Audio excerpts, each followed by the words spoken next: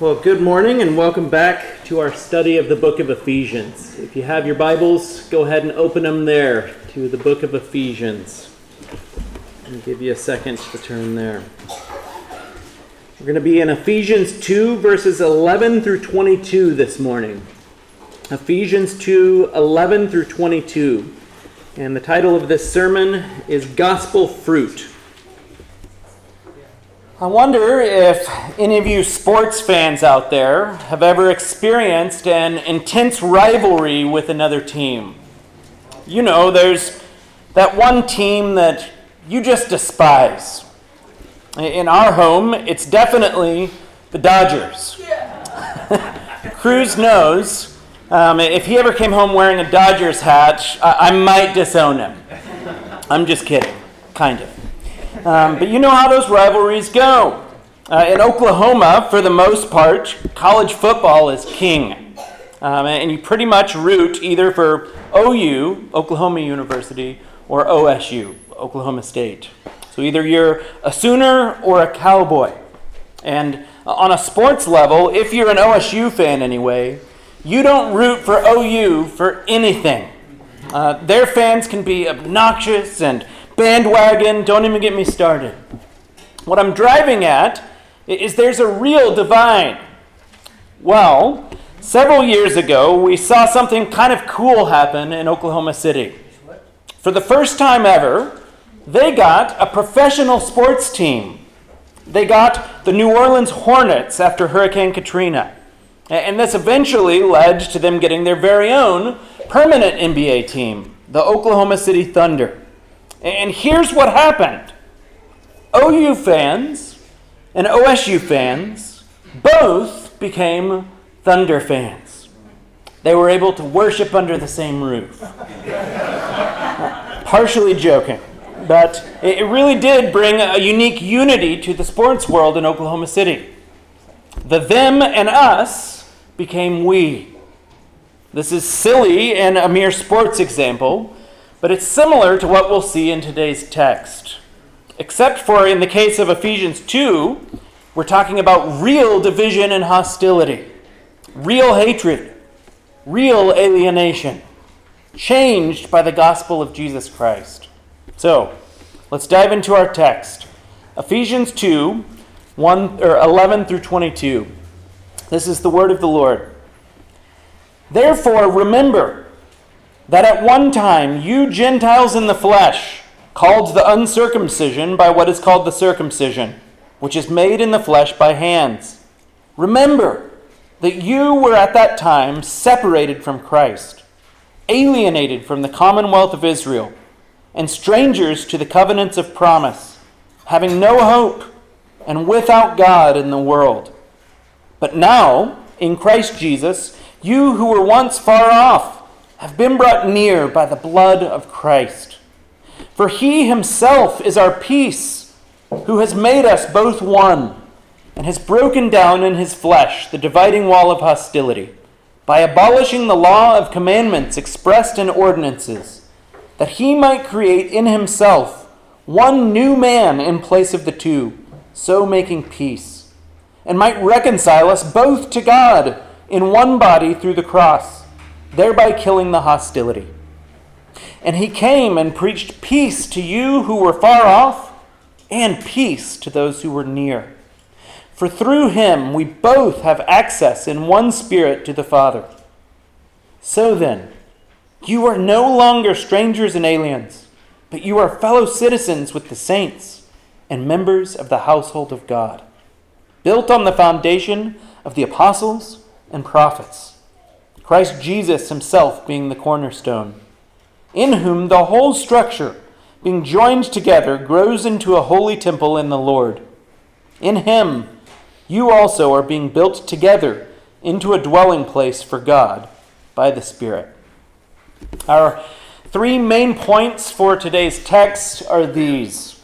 Point 1, remember your past. Verses 11 and 12. Remember your past. Point 2, remember Jesus. Verses 13 through 18. And third and finally, know your new identity. Know your new identity, verses 19 through 22. So jumping in, point 1, remember your past. Look with me at verse 11. Do you see the first two words here? Therefore, remember. Therefore, remember. First off, and I know this is cliche, but it's actually great advice. If you're reading through the Bible and you see this word, therefore, you should ask what it's there for. Some of you have heard that. Whatever Paul's about to say is an application of something that he just said before. So if I say, there's a truck coming down the road at 90 miles per hour, therefore, don't step out into the road, what came before the therefore matters. It informs what comes after. Same here. Paul says, therefore. So, what came before it? Paul, as we saw last week, he's just told us the truth that we were dead. That God made us alive in Christ, and that we were God's workmanship, created to do what? Good works. Therefore, remember. Remember. Isn't that fascinating? This is the first and one of only two imperatives or commands in the entire first half of the book of Ephesians. Have you noticed that? People think that the Bible, and Christianity for that matter, is just a big list of rules. Do this. Don't do that. Can't you read the sign? These commands are imperatives. And this is the first one in the book of Ephesians. And what I want us to see is that this is gospel grammar. We've talked about this before, but the indicative always precedes the imperative. The indicative always precedes the imperative. Say it with me. The indicative always precedes the imperative. What does that mean? It means this. Who God is and what He's done for us, the indicative or statements of fact, always, always, always comes before what God commands of us, the imperative or commands. Who God is and what He's done for us comes before what He commands of us. We see this even with the Ten Commandments. Exodus chapter 20, verses 1 through 3. It says this, "And God spoke all these words, saying," look at verse 2, what is it? It's a statement of fact of who God is. "I am the Lord your God, who brought you out of the land of Egypt." That's what He's done for us. And out of the house of slavery. Then, verse 3, "You shall have no other gods before me." Boom, boom, boom, boom, boom, all the way down the Ten Commandments. Now, I know I've pointed this out before, but this is the general structure of most of Paul's letters. The front half of the book is all about who God is and what He's done for us. The second half is, in light of these truths, let's do this or let's do that. Okay, well, we're not to the halfway point of Ephesians yet, but what I'm wanting us to see is that the first several chapters are pretty much imperative-free. This is the first one. And what is it? Therefore, remember. Interesting, right? Remember. Why does Paul want us to remember? Because we're a forgetful, prideful people. It's so easy for us to slip back into pride, thinking that we did something, or we were something that made us worthy of God saving us. But Paul just spent an entire chapter and a half dispelling this myth, right? We were chosen before the foundation of the world, adopted, brought out of death and made alive by grace, not of our own works. Remembering gives us a greater sense of gratitude for who God is and what He's done. So what is it that they and we are being called to remember? Let's continue on in our text. Therefore, remember that at one time you Gentiles in the flesh, called the uncircumcision by what is called the circumcision, which is made in the flesh by hands. Remember that you were at that time separated from Christ, alienated from the commonwealth of Israel, strangers to the covenants of promise, having no hope and without God in the world. If you're unfamiliar with the Bible, here's the basic distinction. There were Jews, God's people, and Gentiles, everyone else. Gentiles is the word ethnos, so think non-Jewish ethnicity. It can also be translated nations, ethnos. So, if you're here today and you're not Jewish, you're a what? Gentile. This is you. So think about this. All that we learned last week about being dead spiritually, it's true of both Jews and Gentiles. But what Paul says here is that for Gentiles, it's actually worse. Not only were they dead, they didn't even have the advantages that Jews had. Paul begins by somewhat jesting about the labels, the uncircumcision and the circumcision. But he's saying that there's a physical difference between Gentiles and Jews. And he makes this point that this is done in the flesh by hands. But we know from Jeremiah chapter 4 and Romans 32:9 that God is most interested in the heart and the circumcision of the heart. Romans 3:29 says this, "But a Jew is one inwardly, and circumcision is a matter of the heart, by the Spirit, not by the letter. His praise is not from man, but from God." He's saying this isn't about skin, but about the heart. Nonetheless, these labels still existed. And Paul reminds them that they were clearly labeled as outsiders, uncircumcision. But it's more than that. He goes on to list 5 different truths about their and our past. They were Christless, stateless, friendless, hopeless, and godless. Alienated. So let's walk through these quickly. Number 1, they were Christless. They're separated from Christ, the Messiah. Romans chapter 9, verses 4 and 5 says, "They are Israelites, and to them belong the adoption, the glory, the covenants, the giving of the law, the worship, and the promises. To them belong the patriarchs, and from their race, according to the flesh, is the Christ, who is God over all, blessed forever. Amen." The Gentiles were separated from the messianic hope of Israel. They didn't have Christ or his salvation. So they're Christless. Second, they were stateless. In our text, Paul says that they're alienated from the commonwealth of Israel. In other words, they weren't citizens. They weren't part of the people of God. They didn't have community with God's people. They were clear outsiders, foreigners with no homeland. You can imagine what that might feel like.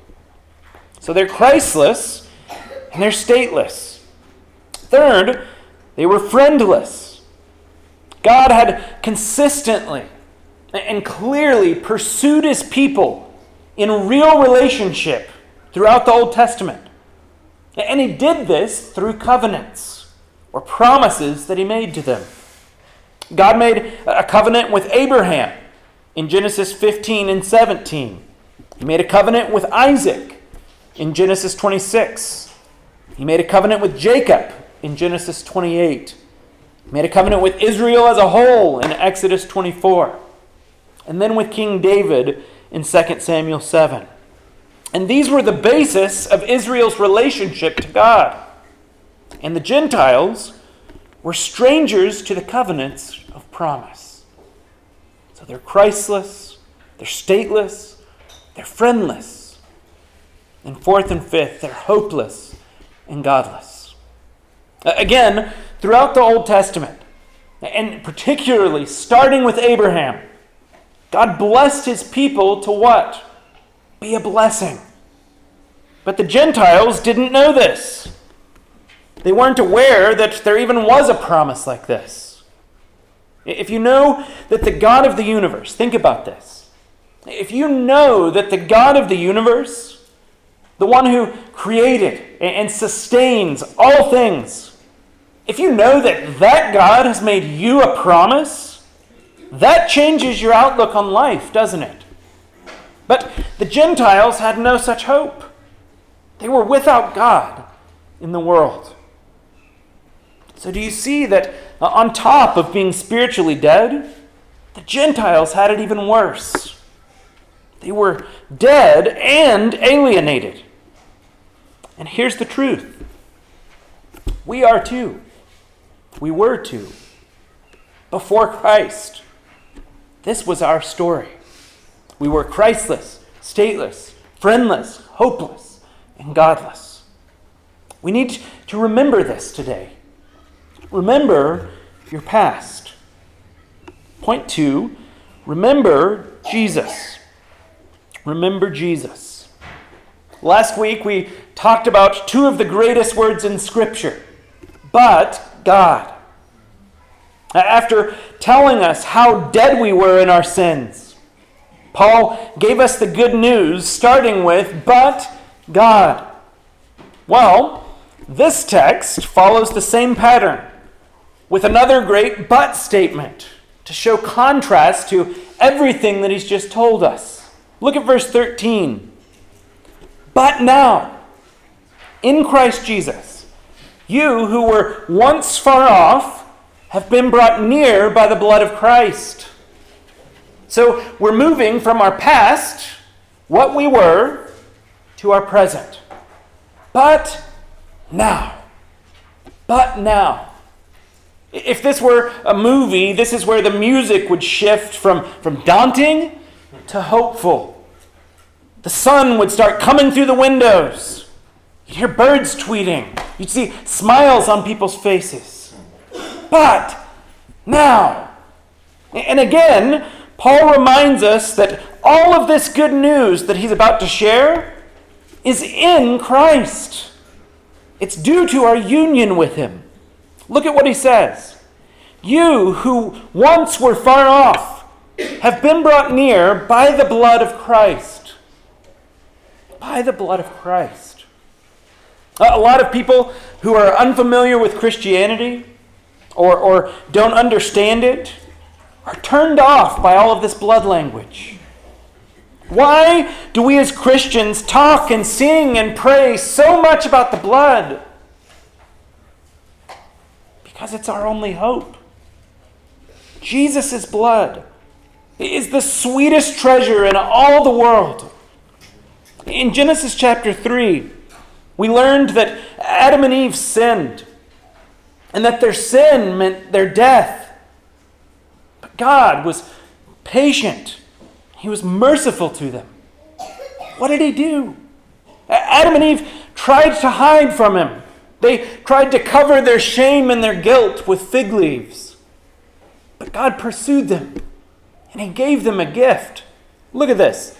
Genesis chapter 3, verse 21. It says this, And the Lord God made for Adam and for his wife garments of skins and clothed them. And instead of them dying on the spot, which is what they deserved, God killed an animal instead. And he covered up their shame and their guilt. They were taken care of by the shedding of blood. So understand this. Blood should cause us to realize the gravity of our sin. Sin isn't just a mistake. It's not an oopsie. Our sin results in death. It results in blood being shed. Sin is never a minor incursion because it's always against a holy God. I was talking to someone about this last week. Asher, our little 2-year-old son, he doesn't understand the cost of things. He can't. He's 2. He loves drawing on things. Well, imagine if Asher were to take a screwdriver that he found laying out in the garage and take it out to my car in the driveway to do some drawing on my car doors. Do you think he'd understand what that costs? Or the amount of damage that he's done? No. How could he? Well, it's the same with each and every one of our sins. We sin against a holy God, and our sin deserves death and costs the shedding of blood.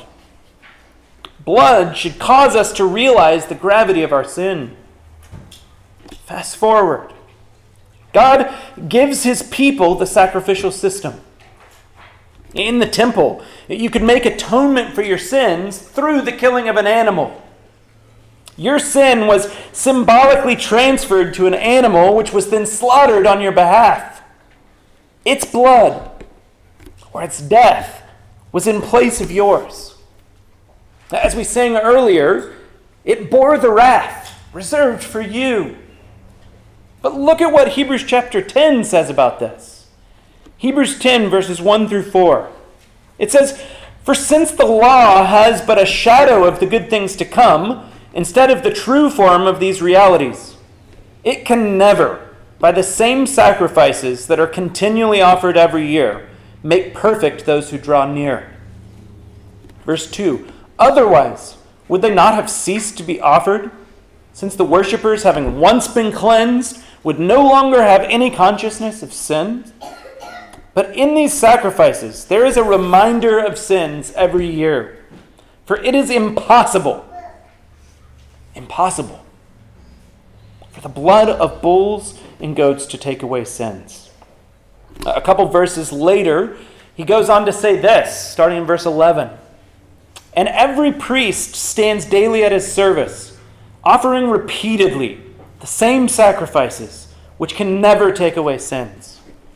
But when Christ had offered for all time a single sacrifice for sins, he sat down at the right hand of God, waiting from that time until his enemies should be made a footstool for his feet."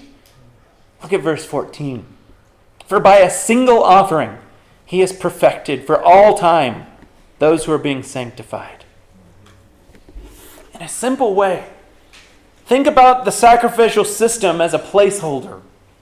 The blood of bulls and goats couldn't fully do away with our sin. Why? Because a bull cannot truly be a substitute for a human. Now, only a human can be a substitute for a human. And it had to be a perfect one. There's only been one of those in history, Jesus Christ. And his blood, his death on the cross, was in place of ours. That's why we can't get over the blood as Christians. It's our life. It's our only reason for hope or confidence that we can draw near to God. We know that without Christ's blood, we have no business approaching God's throne. Now, if the sacrificial system covered over our sin, Christ's blood actually washes our sin away. What can wash away our sin? Nothing but the blood of Jesus. And look at the blood's effects. This is astounding. Back in our text, verse 14. "For he," speaking of Jesus, "for he himself is our peace, who has made us both one and has broken down in his flesh the dividing wall of hostility." He himself is our peace. He's made us both one, Jews and Gentiles. He broke down the dividing wall of hostility. What's that? Well, in the temple, there was an actual wall that separated the court of the Gentiles from the rest of the temple where the Jews were allowed to go. Josephus wrote about this wall and the inscriptions on them. And in 1871, and then again in 1934, They actually excavated and unearthed what Josephus actually wrote about. And here's what the sign said on this wall, this actual dividing wall of hostility. Here's what the sign said. No foreigner may enter within the barricade which surrounds the sanctuary and enclosure. Anyone who is caught doing so will have himself to blame for his ensuing death. You see that? In other words, if you're a Gentile, don't even think about coming in. You'll be killed for doing so. There was a literal wall of hostility, a death wall of separation.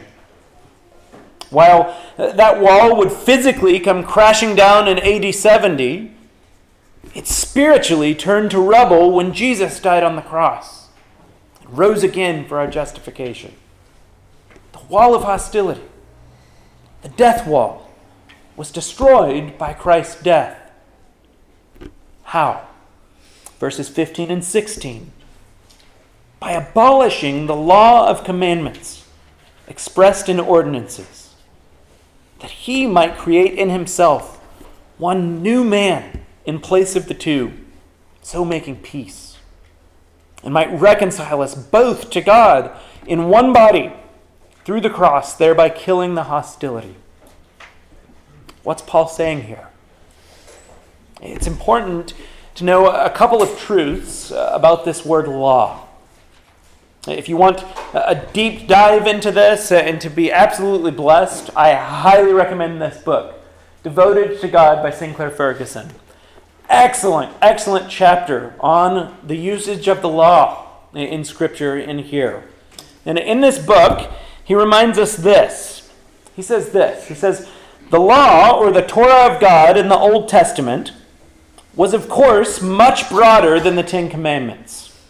It included civil laws to govern the people in the land. It also contained ceremonial laws, especially focused on the importance of holiness and the rituals of the sacrificial system, which would later be fulfilled in Christ. Okay, so what I want us to see is this. Within the term law, there's moral law, there's civil law, and there's ceremonial law. Moral, civil, and ceremonial law. Jesus kept the moral law in every way, in every moment. And he fulfilled the ceremonial law. In fact, all of the ceremonial laws were there to point to him. This is why his death, burial, and resurrection made them obsolete. The event and the person that they were pointing to had come and completed the race. Think about something like the Boston Marathon. Out on the course, there's these signs that point the runners where to go. Go this way, go that way. But after the race is over, those signs have done their job. That's what the ceremonial law did. It pointed God's people to God's Messiah, Jesus. And because he fulfilled the moral law on our behalf, we can go through the barrier. There's no more death wall of separation. Now, do you see what this did? In verse 14, Paul says that it made us both one. Here in verse 15, he says the one new man in place of the two. Jews, Gentiles, two become one. But look at this language closely. He doesn't say that Gentiles become Jews or that Jews become Gentiles. He says there's one new man. One commentator notes that they did not merely become one, though that is true, they have become better. John Chrysostom says this. He says, "It is as though one took a statue of silver and a statue of lead and put them into a forge, and they came out a statue of gold." Do you see it? In the church, through the cross of Christ, the two become one and new and better. He reconciles us to God. This is unbelievable. There's both a vertical and a horizontal reconciliation. We're reconciled to God, which is our primary problem. And we're united to one another. Do you remember what Paul told us in chapter 1? Ephesians chapter 1, verse 10. That there was a plan for the fullness of time. To do what? To unite all things in Him. Things in heaven and things on earth. Do you think that Jews and Gentiles are part of all things? Yes. He's uniting Jews and Gentiles to Himself and to one another in His body, the church, of which He's the head. Paul goes on, verses 17 and 18.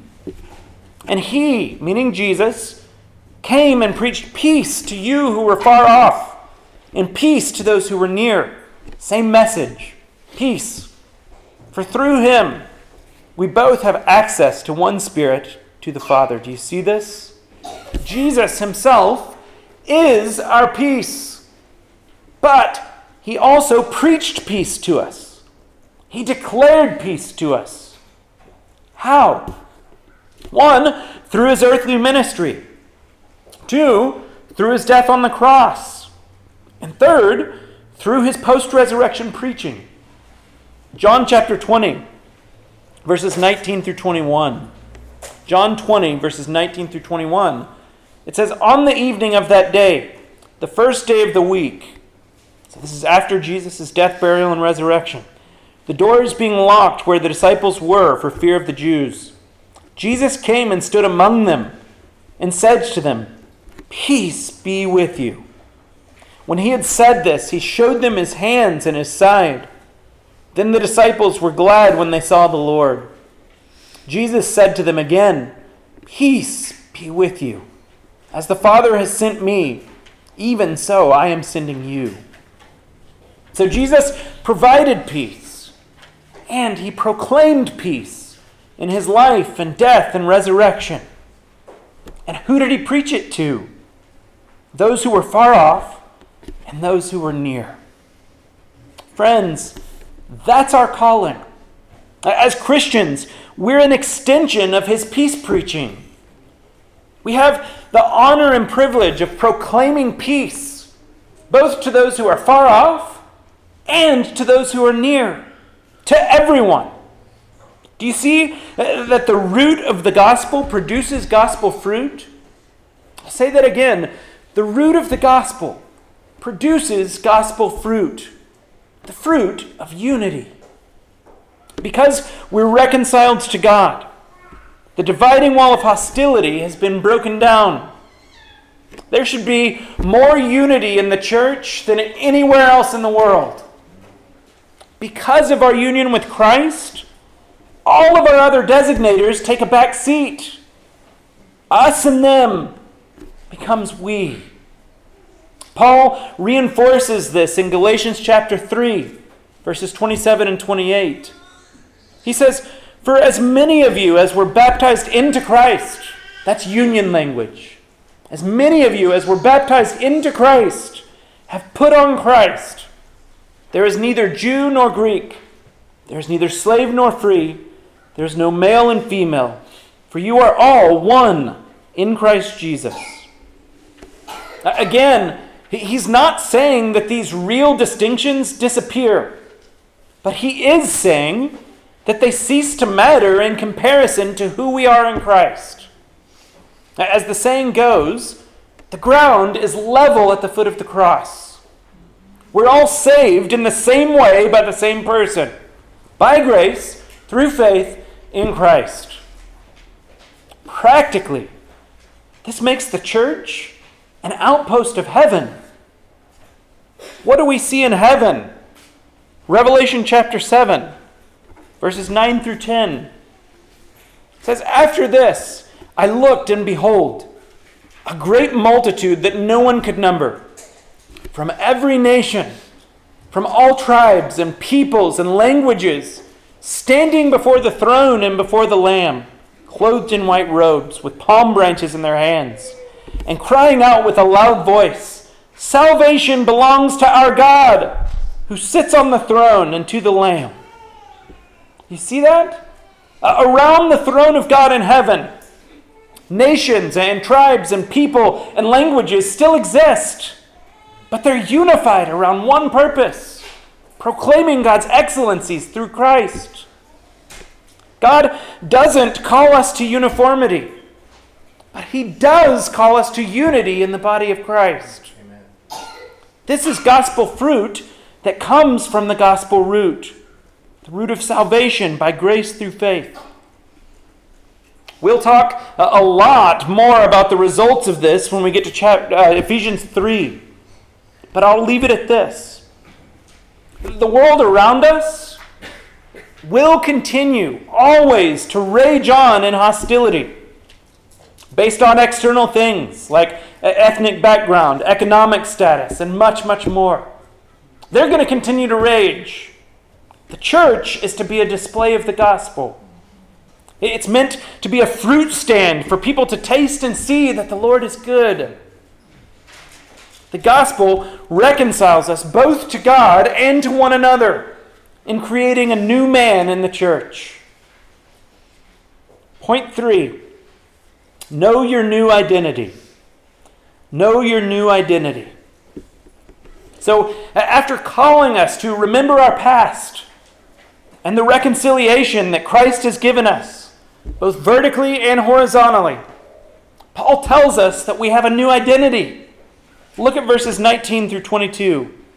He says, "So then, you are no longer strangers and aliens, but you are fellow citizens with the saints and members of the household of God, built on the foundation of the apostles and prophets, Christ Jesus himself being the cornerstone, in whom the whole structure being joined together grows into a holy temple in the Lord.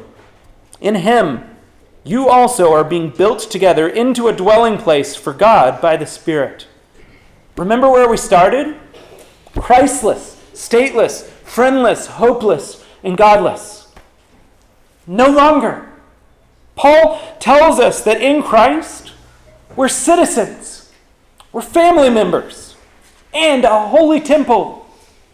What a transformation. First, citizens. Citizens. Think about the opposite of this. To be a foreigner can be very vulnerable, unstable, not knowing whether you'll be deported or kicked out of the country. Further, there are certain things that foreigners simply can't do in the country they're in. Not so for a citizen. Paul, of all people, knew how this worked. In the book of Acts, he proudly proclaimed his Roman citizenship with all of its rights and privileges. In Christ, you're a citizen of a kingdom that has no end. You're safe, secure, stable. You're a part of God's family. You're a citizen. Second, you're a member of the household of God. So you're a citizen, and then second, you're a member of the household of God, part of God's family. This is unreal. You, Christian, you're a son or a daughter of God. Again, this has both vertical and horizontal implications, doesn't it? You have status and an inheritance as God's child in God's family. He loves and cares about you as a family member. Isn't that amazing? There's a vertical aspect to being in the family of God. But second, as children of God, other Christians are our brothers and our sisters. Horizontal. How do you treat your brothers or sisters? Maybe I shouldn't ask that. How should you treat your brothers and sisters? You love them. You show grace and mercy to them, even when they frustrate you. You go looking for them when they're not at the dinner table. Think about this. If your brother or sister didn't show up for dinner, would you just shrug your shoulders and say, bummer, guess they're just missing out? No. You'd send a search party for them. not out of legalism, but because you love them and you care for them deeply. Look at verse 20. What is this household built on? Built on the foundation of the apostles and prophets, Christ Jesus himself being the cornerstone. There's so much to say here, but here's the point. The church, as God's household, is built on the foundation of God's word, the apostles and the prophets, with Christ Jesus being the most important stone in the whole building, the stone that every other stone is set against and built upon. Friends, if your church is built upon the foundation of programs, or on the foundation of entertainment, or on the foundation of politics, or on the foundation of relevance, or on the foundation of anything else, find another church. Amen. God's household is built upon God's word, with Jesus holding the whole thing together. A church will stand or fall based on its faithfulness to God's word. You're a citizen and a family member. Third, you're the temple. You're the temple. Think about this. Before, they weren't allowed to enter the temple. And now, they are the temple. Tony Merida points out that in Ephesus, there was a great temple of Artemis. Remember that? And then in Jerusalem, there's the Jewish temple. Both of those structures were magnificent. In Christ, you are that temple, the dwelling place of the Holy Spirit. And every stone matters. 1 Peter 2, 4 through 5 says, "As you come to him, a living stone rejected by men, but in the sight of God chosen and precious, you yourselves, like living stones, are being built up as a spiritual house, to be a holy priesthood, to offer spiritual sacrifices acceptable to God through Jesus Christ." Christians, God is using you to display his glory. Here's what I want us to see. In the gospel, certainly we as individuals are changed, but we're not saved to just remain changed individuals. Each of these new identities is intensely corporate. Intensely corporate.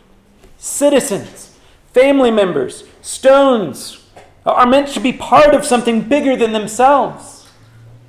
That something bigger is the church.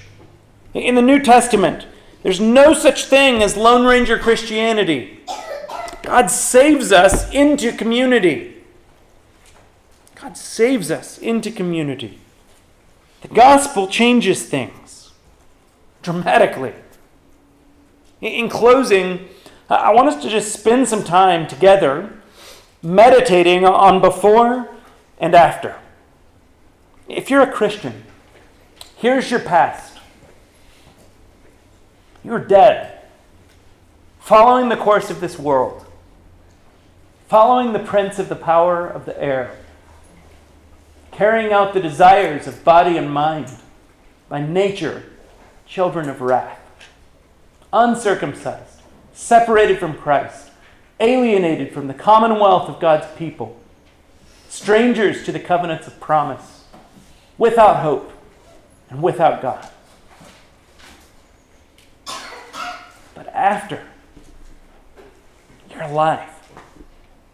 You're loved by God, raised up with Christ, seated in the heavenly places.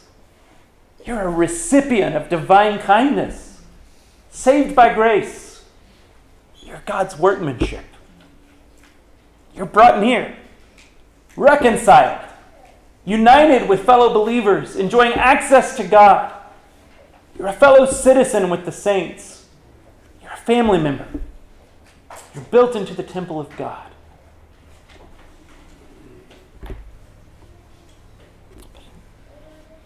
Enjoying access with God. Your fellow citizens with the saints. Family member built into the temple of God.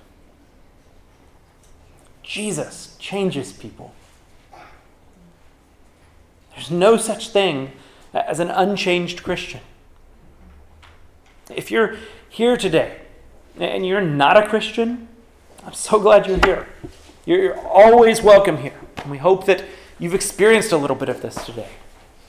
Experiencing the love and fellowship of Christ through his people. We will have failed you if we don't extend to you this invitation. We invite you today to give your life to Christ. Turn from sin and trust in Jesus. Let him change you like that, from the inside out. And if that's you, I'd love to talk to you after the service. I'll be standing out in the parking lot. Come grab me and talk. I'd love to hear about what the Lord might be doing in your heart. The root of the gospel produces fruit in unity and community. Isn't the gospel good? Let's pray.